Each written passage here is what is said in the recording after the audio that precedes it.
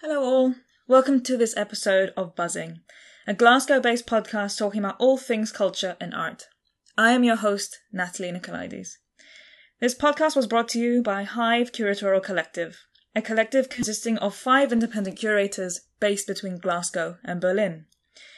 Within our projects, Hive works with artists who address issues surrounding ecology and ethics through the medium of exhibitions, installations, and publications. The aim of the podcast is to have semi-casual to casual conversations and discussions around contemporary issues, not only within the world of art, but also using artistic work to translate the world around us, ranging from performance to sculpture and film to music. If you like what you hear and you'd like to reach out and chat, please subscribe and follow us on Instagram and find us on Facebook under Hive Curatorial Collective. I hope you enjoy. Right. Hello everyone. Hi. I'm here today with the 3 lovely ladies who run 16 Nicholson Street in Glasgow. So it's Isabella Shields. Hello. Nell Cardozo. Hey. And Aga Paulina Moonjack. There we go. Sorry, I apologise. I'm sorry. So I just wanted to thank you everyone for coming. I just wanted to talk a little bit about the space because I've been recently to see it in, I think, was it Saturday? Was the opening? It was on Friday.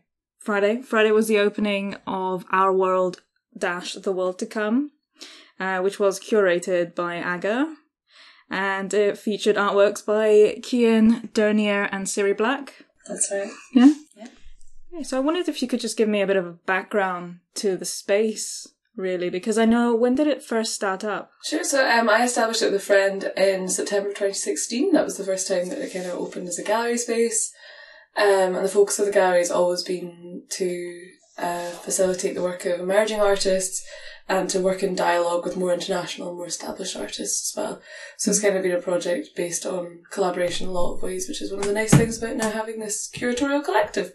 Right, so was it you that kind of had an open call for other 2 curators to make the collective? Yeah, in December of last year, the person I was working with before couldn't do it anymore. Like, I'd only worked in 2-person teams until then, basically. Mm-hmm. And it wasn't really functional, effectively, because it's way too much to do for 1 or 2 people. So we had an open call. It was on Creative Scotland, it was on our website, it was kind of everywhere the gallery was. And yeah, there were a lot of applicants, and these guys were the stars. I'm just joking. Everyone was a star. Yeah. Everyone was a star in their own Everyone was way. a star. But yeah, this is how the team's boiled down. Yeah, and then there were a few more of us. There were 6 of us to begin with. I think 7 including me. Mm-hmm. And then I started a team of 5 in the middle of last year with Eve Goulden and Muka Tana. And now Eve moved back to London and Muka stayed on as our graphic designer. So we're beginning 2020 now. Yeah. What is the programme looking like? Well, I think the one thing that we always have, the one thing that we always have plenty of is proposals and exhibitions, and I think we're always really excited by things that we receive. So we've booked up all the way until September. Amazing. Which is quite good, and people are always sending us new stuff, and it's always great. So that's maybe one thing we are never lacking is the amount of proposals and the amount of artists that are wanting to work with us, which is really great. Yeah, and it's really exciting as well to get to see so much work from so many people. Like, I think especially when we put a call out for our April show, the one that's going to coincide with GI, it was really great to get an international spectrum of responses to that, from putting it on Curator Space and putting it up on Creative Scotland. So that was really fun. Yeah, and when we did that, we received loads of applications, and we basically programmed the year 19 and 2020 until September. And I think we're going to, I assume we're going to work in a similar way next time when we just sit down in the summer and look through all the applications and make a new selection. So that's how the process goes. You just compile everything and kind of have a reviewing panel of it. Yeah, and it's just the 3 of you, or do you have external people who are also throwing their hat in? Going forward, it would just be the 3 of us. Yeah. Amazing. Yeah. But it used to be more of us. Yeah. Yeah. And I think also we've had kind of nice gaps or spaces within other exhibitions that have worked quite well for events or other proposals that aren't necessarily part of the long-term exhibition planning. So we've hosted like a couple of events and things like that where we've been able to host performance artists and things like that, which we haven't necessarily had to plan, months in advance. So there's a bit of flexibility with that as well.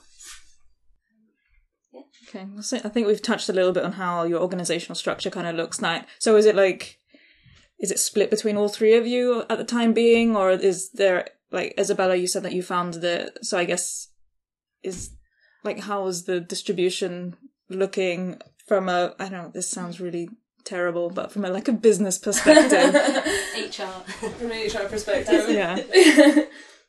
Yeah, that's an interesting question for us, because none of us are have any business background really. No. And it's quite a new development that it's just the three of us, and that we actually intend for this to stay. And that's also because we wanted to become a CIC, and because we find that model will suit our purposes better and our potential funding applications, and in that model it just basically would work better if we all had equal responsibilities. Yeah, I think as well, in the structure we've got and the structure we've had in the past, what happens I think in every artist-led space is that people pick up where other people can't. People the distribution of work is so dependent on what everyone's capacity is in that space of time and in that moment, especially because it's voluntary. We run it voluntarily at the moment. We'd like to change that basically, just so we could focus more completely on the gallery, but everybody has many jobs basically. Everyone has about 3 jobs each, only some of which are and more than that aren't paid. So when it comes to specific roles and when it comes to specific jobs, I suppose the weight of that gets redistributed all the time. We have to be as flexible as we can be, and we have to know our limitations as well when it comes to that. If anyone's approaching burnout, if anyone's having a bad time in a personal space or a personal life situation, the team needs to be sensitive to that, needs to be able to manage it. I think more often than not it just sort of comes down to logistics, which sounds kind of boring, but it kind of is what keeps it ticking along. It's and I think we've worked well as a team for quite a long time, and we've kind of know where each other's strengths are. And so Mook, for example, was on the committee, but she was also a graphic designer, and then basically sort of realised that her role was only encompassing graphic design, and she wasn't really interested in curating going forward. So it kind of worked well to just say you can be the graphic designer, and that's great. But so we kind of have figured that out slowly as we've gone along, is who's got which strengths where, and who wants to do what. Basically, it's just this whole process was really valuable because it just basically showed us that this is us. The 3 of us want to do it, and we're ready to commit, and we're ready to invest more time into it, and the future will require for us to make some changes to become more financially sustainable, and that involves applying for public funding. And we've had some feedbacking sessions that just basically showed us that we need to rethink our space and how we use it, and potentially open part of it as studios, or we're thinking all the time about the best way to sustain the gallery, because I think that's the most difficult thing to do as an artist-led space. And some things we're thinking of are selling coffees, selling more kind of artworks, small artworks that people want to sell through the gallery, and also renting out the studio space at the top floor potentially to a person who's got a kiln, wants to do ceramics work. And if they're it's all just kind of stuff to make everything more manageable, basically. I know I've said manageable a lot, but it's definitely a word that we're thinking of at the moment. Yeah. And I think also it's always difficult because at the moment, for example, the way that we've been running as a business model in terms of getting money coming into the gallery is just applying for separate projects to Creative Scotland funding. And sometimes we've got it, which has been really great. And ideally that's how the model should work, but sometimes we haven't. And when you get to a place where you're not able to kind of give the same experience to all the artists that you work with, that's not a sustainable model for us financially or kind of creatively, artistically either. Yeah, we got funding for the Debbie Young, Jameson Finlay and Temperature Series exhibitions from Creative Scotland, but other than that we've kind of relied on Hope Scott Trust funding and most recently the Eaton Fund as well. But it's like, yeah, it's very important to us that we focus on like paying the artists and developing our business model to afford that more easily. Yeah, and becoming a bit more independent as well, because whilst it's really great to be able to get feedback from funding bodies about how we need to change our structure of business and things like that, and obviously it's really important to be able to get the funding, but at the same time you're stepping back, you're giving a bit of your freedom away if you're not able to be a bit more, if you're reliant totally on funding from other people, then obviously you have to act in the way that they want you to act. Yeah. Yes. Yeah, and basically it's really important that even if we don't get the funding, we still can pay the bills and exist. Because we've proven that a lot can be done with like fundraisers and donations. It's not ideal. Extremely little, basically. A lot can be done with extremely little as long as people are willing to put a lot of themselves and a lot of time into it. But it's not the best situation. But yeah, finding ways like fundraisers and just kind of any opportunity to put money back into the gallery is really important. And back into the art scene, basically. As we discussed before, like we have so many new artists graduating from Glasgow School of Art, and they have nowhere to show their work. Like there are very few places that can just basically represent them and can take them on and offer help beyond like just hiring the space out for money. So I think we're doing very important work in this regard. Yeah, especially for like immediate graduates, basically. Like we ran the Italian Monday programme in 2017, which was like a mentorship programme. We had the graduate residencies for Adam Ben-McLuth in 2017 as well, actually summer of 2017.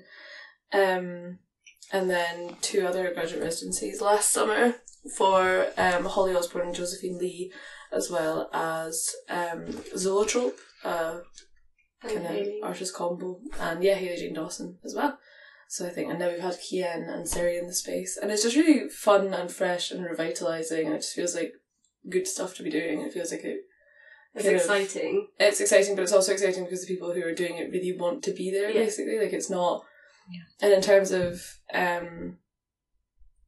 sort of progress in someone's career, it feels really valuable to be able to be part of that and to be able to keep people making work, because I think a big challenge for so many people is that they just lose time to keep making artwork when they're out of that environment, which isn't unexpected at all. Like, you suddenly have to get a job and there's no time to have space to be creative, or get many jobs, 3 jobs, exactly. Or like a job that requires you to work from 6 until 2 o'clock in the morning, and it's just really. Like, I'm just really grateful that we get to work with people that are so keen to work. Yeah, it's really nice. And there's always been massive enthusiasm kind of on all parties. And that's just kind of the environment that you want to be working in. Really. Yeah, and at the core of it is us giving different kinds of support to the artists. We're trying to take care of them the best we can, and we're giving them the space, but we're also like the curatorial collaborative, so we're giving them curatorial supervision, and we're giving them the selection of tools we have. We're giving them help with marketing, equipment we've got, and like a lot of my background is in history of art and also contemporary fiction and contemporary sort of art writing, so it's really nice to be able to kind of incorporate that into works and like think more about that more carefully and to kind of develop this supplementary programme, even if it's like with talks, even if it's with just giving resources in the gallery. It's really nice. It's really nice to be able to bring like your independent interests into a collaborative work. Yeah, I think that works quite often really well with the publications. So we almost all of the exhibitions that we've done, we've run a publication alongside it. So they've all varied like hugely, and some of them obviously have been collaborative if they've been group shows or group residencies, but that's been where, because Isabella and I both did sort of literature and things like that, so there's always like different things that we can contribute to the final product, and it's not just an artist just coming in and saying like, I want to put these works here, and they're just using the space. So that's where we come in, which is nice. We're trying to add to the discourse, basically, and leave every exhibition leaves this publication behind to, like, be evidence of that, I suppose. I just want to go back a little bit to what you were saying about the structure of 16 Nicholson Street. Specifically because there's been a huge decline in these kind of artist-run spaces. Notably was the Pipe Factory. I think that got shut down and evicted recently. I'm not sure if it's reopened again. But it seems to be happening quite a lot. I think it's been bought out, wasn't it? Like the building. The thing was regarding that building, because I know Leontios, is that they had I think it was something ridiculous, like a 30-year lease. And the landlord was just like, actually, I can make a lot more from this building now. I'm going to evict you because you haven't paid rent or something or other. It was some minor technicality, and he just evicted the whole space. My friend Georgia Sparks currently runs a collective in that space. Okay. Because they have this in-between time when the new lease does not kick in, and they just have empty space after Pipe Factory. So right now it runs as an art collective and studios. Okay. But it's not, it's going to end soon. I don't know. Yeah. The period was like a year or something. Yeah. But they've also been doing this all over the place. Like, they're building up an area. They're releasing it as artist studios to art wash it by means of... They're putting up the price because, oh, look, it's arty here. Yeah, gentrification. Gentrification. And then they're kicking them out and they're like, okay, we're selling this now. It's that. And I think these places just do shift and move so much across Glasgow. Like, it used to be Finniston where everybody had their studios, and obviously now that's been priced out for ages. And I think we're quite lucky with the area that we're in, because I think we can stay there for a while. But I think it's one of those things, it's hard to kind of predict where it's going to be, and that instability is really difficult, particularly if you're wanting to create something with a legacy that's going on for a long time. I think people will have to start becoming a lot more, I guess, flexible and maybe changing location or things like that. But it's so hard because an organisation, its kind of identity might be tied to one place so specifically. Like, it's hard just to up and move or change if you have to, like Pipe Factory, just... I think the matter of gentrification is quite difficult, because it can be said that the opening art gallery where all the young hip people are coming is in a way gentrifying the area. And I was speaking to a friend of mine who's basically working to like identify how to resolve that problem in some way. Like, how can spaces like that collaborate with the local community, or like be aware of the community? And it just seems like there's no successful pattern of behavior in some way. When we're talking about artist-led spaces, like, the lack of actual space is something that we're lucky enough to have, like, less of a concern over, basically. But I'm not surprised at all that, like, it's not a sustainable environment for a lot of artists who have to worry about things like rent, like, if people, like, and have to worry about paying bills and have to worry about things, like, being the way that they should be, if that makes sense. Especially if a landlord can just turn around and say, like, I've changed my mind, you need to, like, you're evicted, basically. Especially if, like, it's not a case of knowing exactly what you've got for a certain amount of time. It's something that is shifting. And, like, flexibility is important, but you can only be so flexible. Yeah. And it's hard to build on something that's shifting, like shifting sands, basically. But I think, given that also, I think what we were saying earlier as well, is we have seen just an incredible, like, resourcefulness. And I think there is a kind of dwindling of these spaces, but the reason that these spaces exist is also a response to a lack of these spaces. And there are so many young creative people that stay in Glasgow and want to make a life for themselves, want to make a practice here, want to, see these art spaces being supported. And that's why spaces like ours, other spaces that are run by similar models, like Market Gallery and things like that, they all come from a response to, it's also pushing back against the lack of space. So I think there will always be the same resourcefulness in the scene here, which is what will kind of hopefully make people able to keep going with projects like ours. Yeah, and in Edinburgh as well, like Rhubarba and Embassy are such, like, fantastic spaces. Like, so much, like, love for those spaces. And it's just really like exciting and nice to be part of that environment as well, I think. Like it's just a really pleasant space to be in.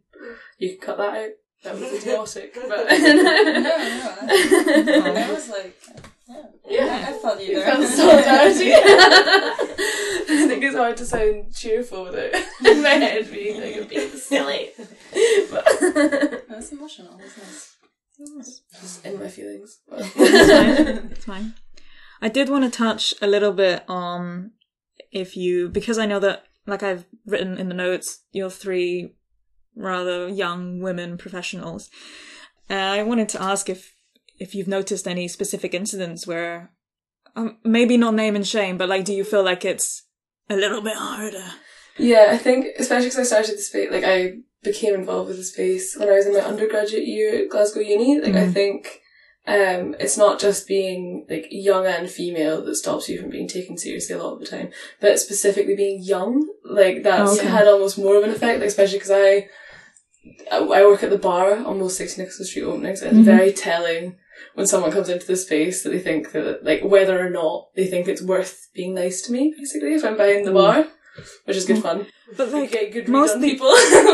Mostly everyone works in hospitality. You know not to be mean to the person giving you alcohol. But you'd be surprised, honestly, you'd be surprised. And I think when it comes to being a woman, like, the art scene is inundated with women. Like, it's not a stranger to sort of female bodies, female work and female attention. Yeah. But I think, there's an element, I think, with some people where they think that you're there to be guided, and like often I need guidance, like we need guidance. We're a very young space, but I think there are ways to guide people that aren't quite as eternal, I feel like. But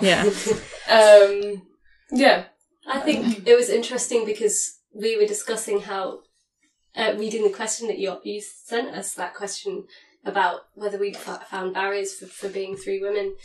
Aga and I both said that we hadn't even ever thought about that until you asked the question, which I guess is perhaps a good answer to the question. Yeah.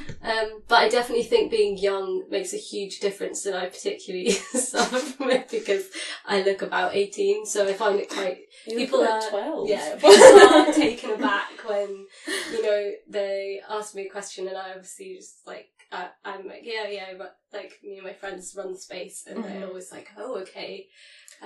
But I think it also like ends up with a bit of imposter syndrome. Like I definitely felt like if you know that someone's looking at you as if you shouldn't be in a space, so you shouldn't have the position that you've got. I think there's an assumption if you're young as well, it's been handed to you. In certain ways it has been handed to me, but it doesn't mean that like we're not working. Yeah. And it doesn't mean that like the actual logistics, the actual admin, the actual like physical work that we do, because we do like a lot of the technical install as well. Like we're kind of got many hats and all that kind of thing. But it's just I suppose if we were all tall and with beards and then people would not like be surprised when we stand next to the bar, and they would just think, they are curators, they probably run it. Yeah. But when they just see us there, they most of the time don't even think, I mean, at least in my case, most of the time people don't think I'm connected to the space. So I even met a few people this time around that I vaguely know, or like some ex-teachers / technicians from Glasgow School of Art who were like, oh, what are you doing here? And I'm like, I created this around this space. And they were like shocked in a way that you could you're just like, oh, so it's here. I mean, and that I felt very much like what you just described, the imposter syndrome, like the kind of... But I think like the way that we're all doing this is because we think that we can, and we wouldn't be taking on this project if we didn't think that we had the ability to do the whole thing, and we do the whole thing ourselves. Like, there is so much that needs to be done. So I think like just being constantly reminded of that, like every time we have an exhibition opening, there are loads of people there or whatever, there's always like something that kind of like pushes away that doubt, and you're like, okay, I think we have, like, we can get some things on the go. I think we're earning our stripes, and like me and Nell, we started like almost a year ago. Yeah, last January. Yeah. So I feel like for me this was a process of like earning my stripes, and I think the next time is gonna be easier when the next show opens, where I'm like the face of it, and that will be received in a different way. No teachers being surprised. So, can we talk a little bit about the current exhibition that's on, Our World, The World to Come? This is your first show at the Space. It's the first show I curated in 6 months. Congratulations on that. Thank you. I really did like the handout, the way it opens up, and it's kind of like it's like the flat pack version of what's going on all the floors, and I really enjoyed that. Yeah, that's my way of trying to combat the lack of good readable materials in a lot of art spaces. I feel like maybe not readable, just like intuitively kind of understandable. Yeah. Accessible, I think. Yeah, so I created this mind map because I felt that for me as a dyslexic person as well, that would help immensely to kind of see someone's brain and understand, okay, so that's a little how it connects, and I can see all those words next to each other.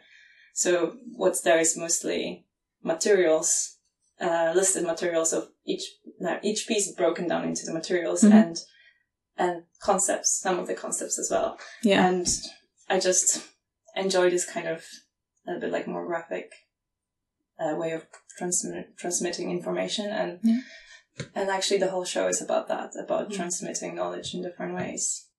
Not to pick and choose, but I really enjoyed Siri Black's piece upstairs, the little monitor with the headpiece. As well as the really old school... you mean the slide projector? The slide projector, sorry, yes. I think everyone walked in and we looked at the slides and then we looked at the projector and then we all went up to the projector like, oh, yeah, so nice. We thought that would happen because we also initially wanted to put the projector in the kind of, there is this little door that opens into like a private corridor, so we initially thought maybe we just put it in there so people can't, I don't know, just lean against it or like leave a drink on top of it. All the things you don't want to happen, but then we decided no, like everyone will look as much as at the projectors as on the projection. Yeah. And especially that they're connected, there are two projectors connected with like a special machine that makes them run in sync. And I think that's quite interesting to watch as well, because the big part of the labor behind this show is just figuring out how to basically work those old machines in a new way. Yeah. And kind of restage that historical way of looking at events, and basically the reality, how we used to capture it and how we can basically reinterpret that and put that in our contemporary context. Yeah. I was just amazed at it because it had an old school console, but then everything else was really new, and as a curator, I wouldn't even know where to start with this. I think I would cry, I would watch some YouTube tutorials, fail, swear, go outside, come back in, swear some more. I think that's a total fascination of series as well. Like even in her videos and even in the sort of development, like not the development, the communication of information, as you said, like in transmitting, is such a huge part of it. And this combination of like old information and old structures and like its contemporary or current transmission is really important too. It's really nice that like that kind of didacticism between the old and new is something that's very striking in the exhibition. Yeah. As we talked about it kind of crystallized that what it's all about is the interplay between the different, we call it supporting structures. And by that, actually, in a way, she means that all the technology that kind of extends our way of seeing. Yeah. And that also determines how we present everything and how we record it.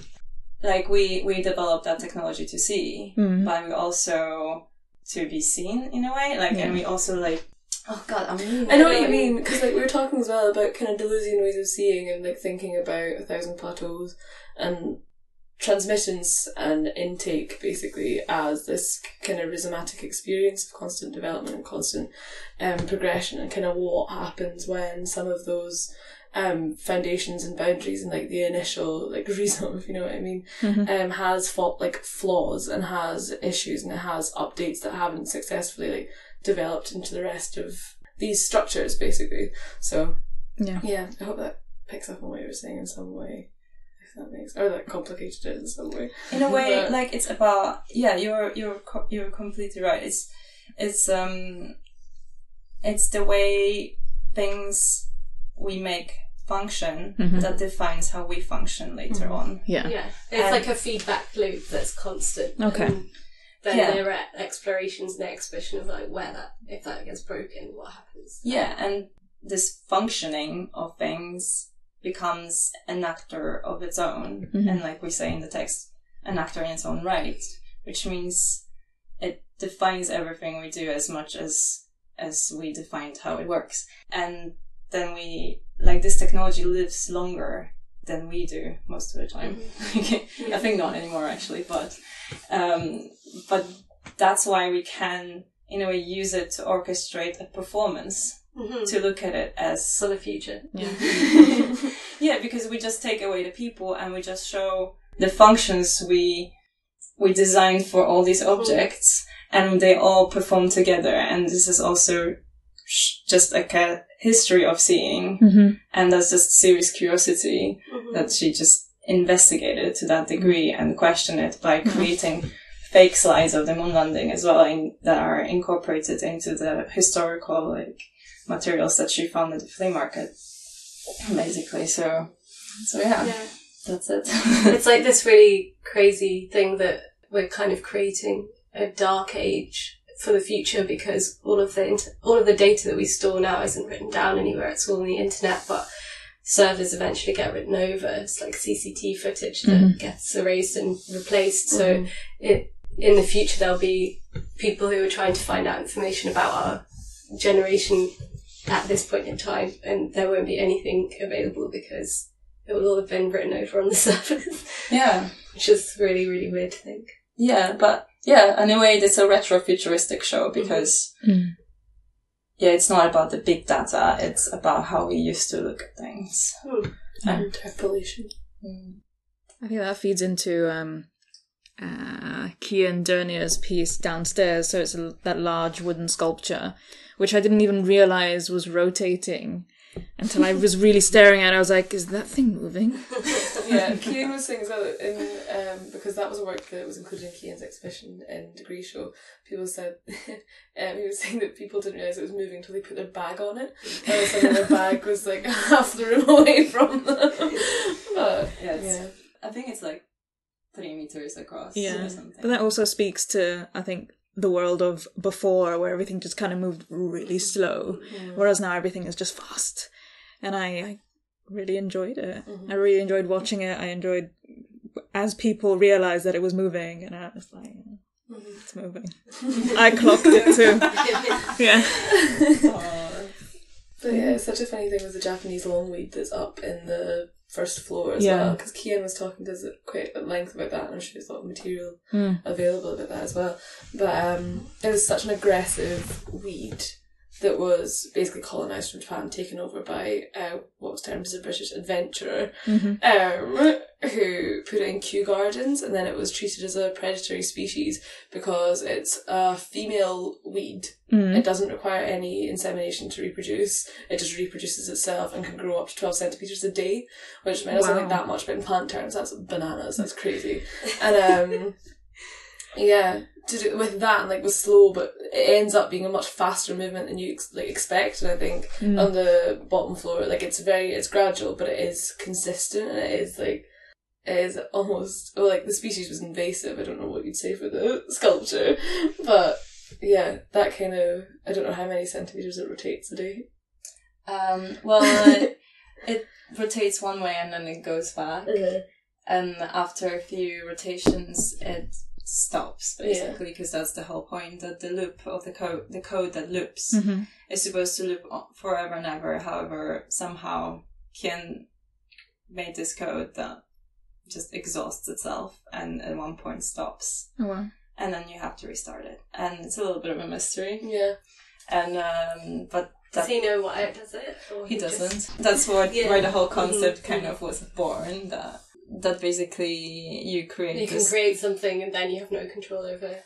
Yeah, and you have to work for it as much as it works for you, Mhm. basically. Yeah. So you're not... It determines your behavior as much as you determine it. So. Which is fascinating because it feeds into the AI theories where Yeah. the ghost in the machine, where Yeah. somewhere it has consciousness and it's just thinking up its own things. It's What do you think of all that kind of stuff? Do you find that exciting? Do you find it scary? artificial intelligence. Yeah.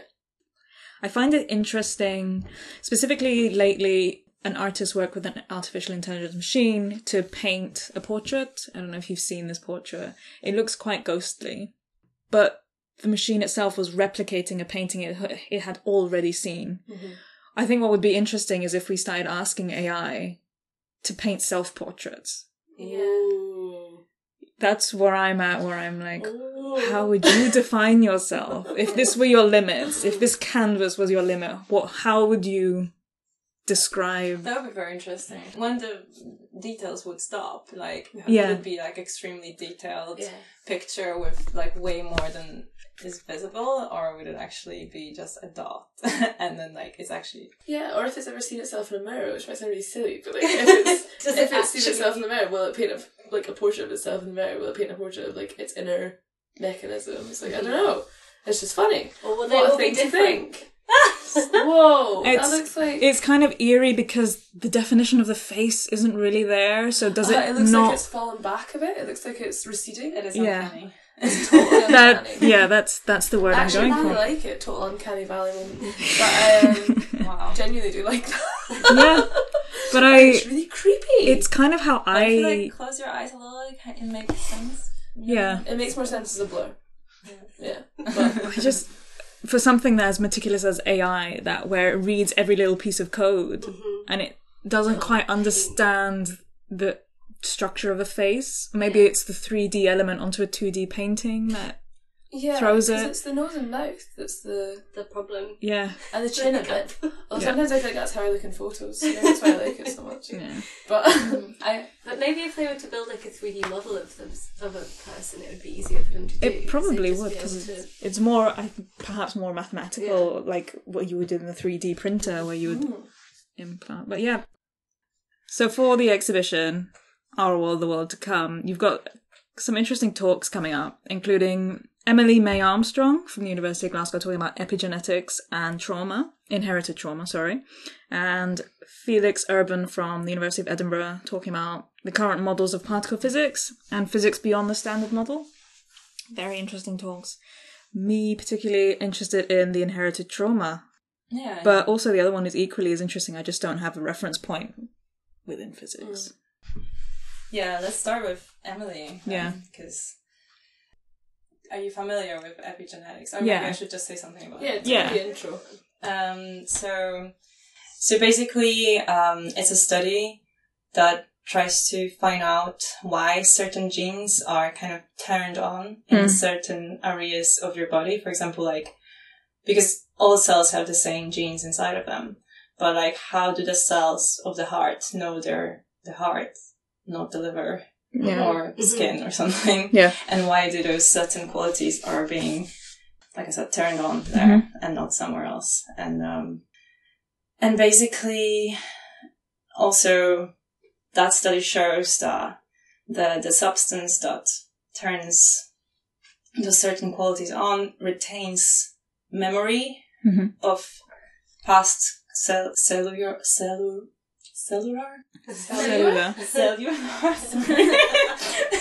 That's very difficult for me. Cellular. Cellular. Trauma. This thing. Trauma. Yeah, so for example, it has been, there was a research about the hunger in the Netherlands around the World War II. And so the generations who came after, like who, like basically kids and grandkids of people who have survived that hunger, who are more likely to have diabetes or be anorexic or have any kind of related mental or actual like physical diseases. So that kind of was the first time where it was proven that the past can kind of influence you. On a genetic level. Yeah, on the genetic level, you can retain that memory, basically. Or like be more likely to like one type of food or not the other. And so we find that really fascinating because that's also the whole exhibition is about structures and failing structures and kind of how we come up with certain technology that's not perfect, but it serves us for a while. And we could have come up with something better, but that was what we have. And that was what led us to create this new technology, because like this is the whole story with basically creating the microchips. Right. So in order to create them, we have to create this whole like underground room that no vibrations can get into, because what creates the microchip is a tiny laser, but they have to kind of narrow it down extremely. So the only way to do it is to bounce the laser off several meticulously placed mirrors, and that laser kind of shapes carves the microchip, and we can't even like see like exactly what it does because it's so small. And those are the things that work in our phones more or less, and that technology all around it, like this mirrors and all that, is like quite old and not perfect for doing that, but that's the technology we developed before for doing this new perfected version of the chip. But if we had better technology, we could create the tinier laser that would actually do it much better. But so this is all like kind of the snowball of creation. Yeah. And like we are kind of the same as human bodies, and our genes are in the same kind of process in some way. So that's why that talk was very interesting and relevant for us. Yeah.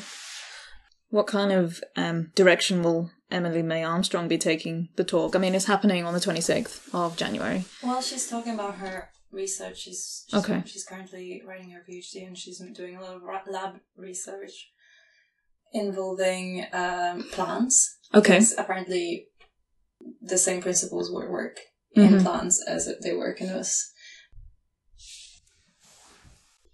This talk seeks to introduce the concept of epigenetic regulation, how this controls tissue-specific gene expression and stress memory in plants, and finally how epigenetics is being used to understand molecular trauma inheritance in a broader sense.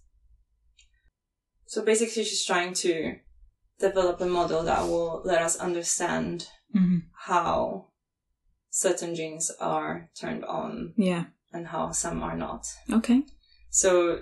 And why that makes us inherit trauma. Yes. Because that is related to trauma. Basically, they turn on because of it. I mean, not always, but partially. So it must be like an extreme amount of stress on the body. It's basically a flight or fright mode. Yeah, and it also is relevant for diseases like cancer even. But it also is relevant for depression and, I don't know, other kinds of mental inherited complications. So in the end she says that epigenetic regulation is universal within complex organisms, and arguably so is memory. Molecular memory of stressors is a key survival mechanism in an ever-changing world. Emily will discuss new research into how mammalian molecular stress responses are hereditary and why trauma can be passed for generations. So she'll basically give us an insight into her current research. Nice. And was that something that you wanted to have incorporated into the program, or was it one of the artists that said, oh, there's this person doing this kind of work? It was, it came up actually on our first meeting. Okay. Or maybe second. Yeah.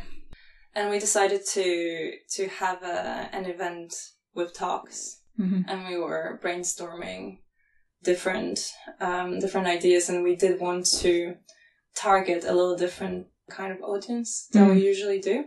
So we wanted to reach out beyond the art school and beyond the other kinds of art crowds, and just touch the university, and especially that the show is so technological and so relevant to like topics that are within the world of science. And it was like from one word to another. Then suddenly we said, okay, and how about the genetics? And like someone said epigenetics, and then someone had a friend who had, and then it just was a basically brainstorm process.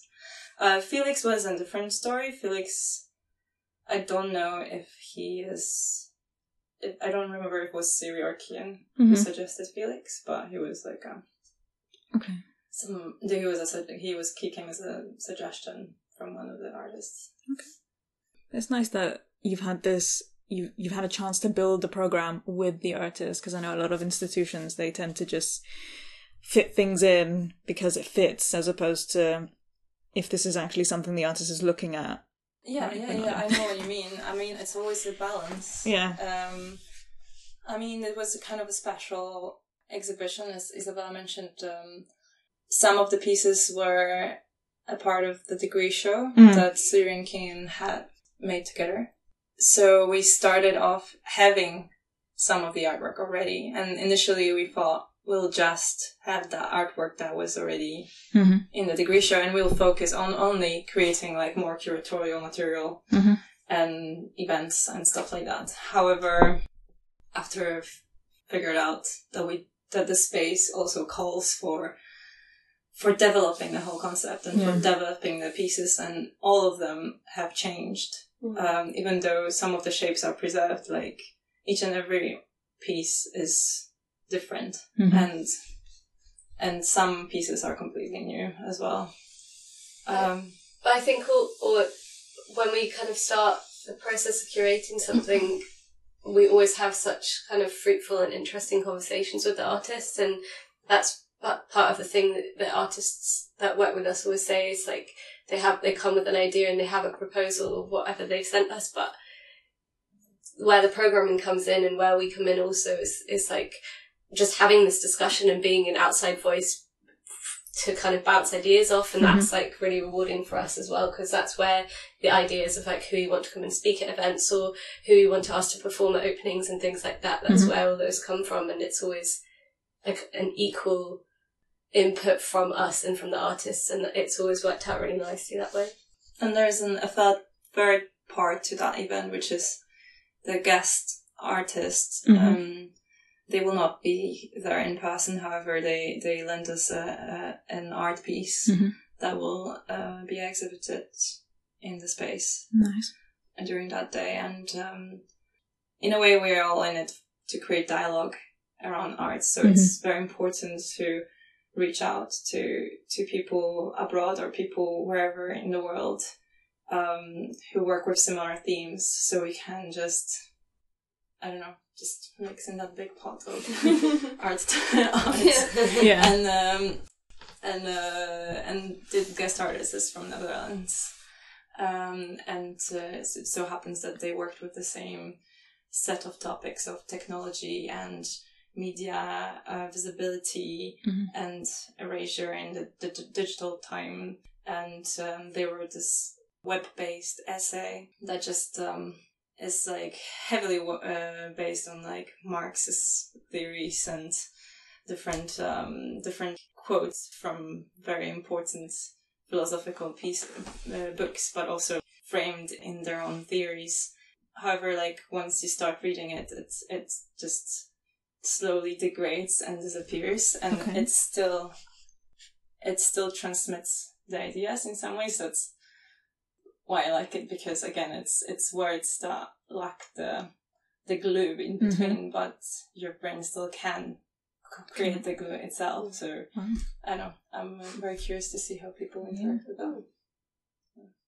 So when does this show close? How long do we It's have? last weekend, isn't it? This is the Sunday's Sunday's last day. Okay, Sunday. And then we're on to Michelle Pereira's exhibition Amazing. in mid-February. Early February. The 7th. The 7th. That's And quite a quick Yeah, kind it of... is. So Yeah.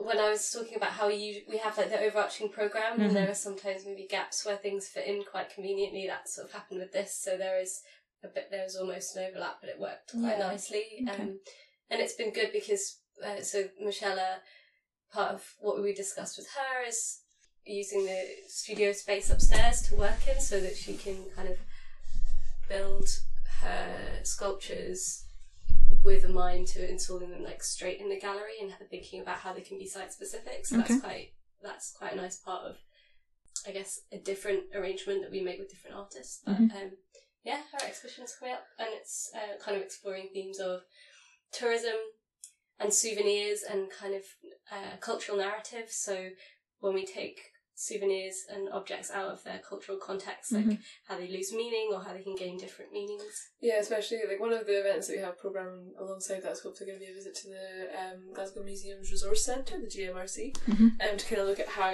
these works would be, and these pieces, especially kind of shrine objects and religious artefacts from Sri Lanka specifically, have been taken out of had a context, taken out of context, and then re-established in this sort of like archival context.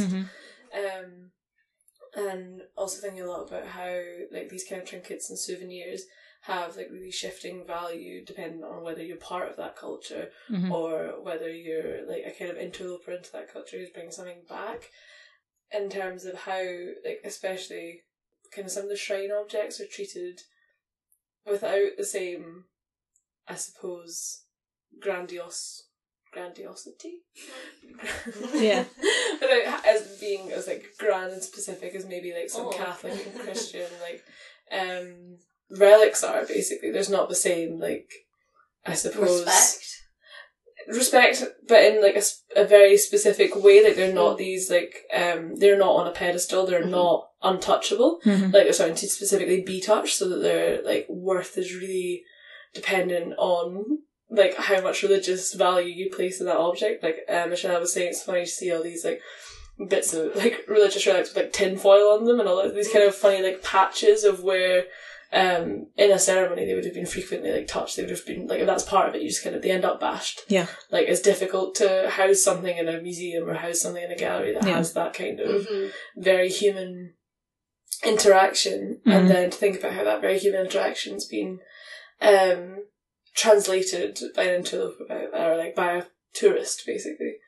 And that was a big part of the exhibition. I'm thinking about like dance, thinking about costume as well.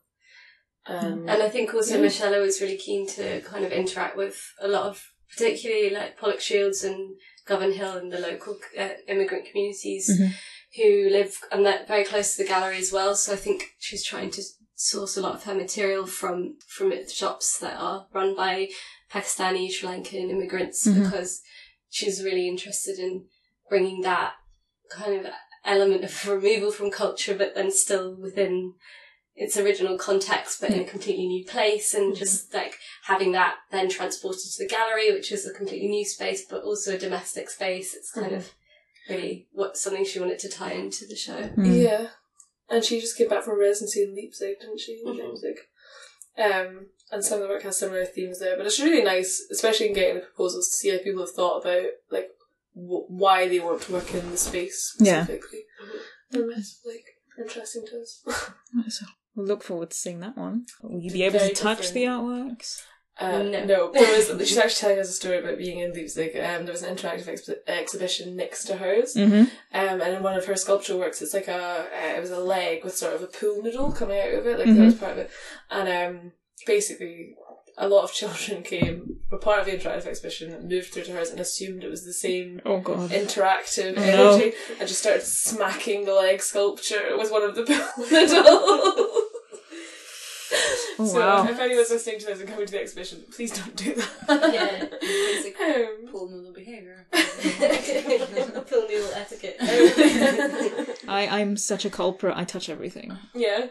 I'm scared. I would go up to a Picasso and be like, look at that. You'd just be smacked down.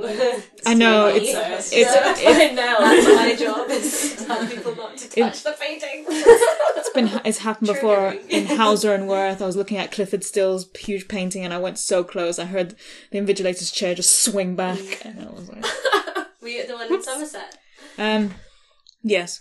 Yeah, that's basically where I'm from. Yeah. It's really nice. It is. Gallery. I always get very upset when they tell me in the gallery that I'm standing too close. Yeah, that's annoying. I don't think I've ever been told that. Maybe because I'm too scared to touch At it. least twice. I was too close to it. And I was not, I mean, obviously I was close, but I was not. Were you like kicking down barriers and like... No, it was a painting. There was Someone told me when I was in Bruges and looking at the Hieronymus Bosch, but obviously I was like, because it's so detailed, Yeah. it's so gory, Yeah. it's just, and then I wanted to be like, this is my job, don't tell me what to do. Like, obviously they're not to know that, but Yeah. I think I do tell people it sometimes because it's so busy.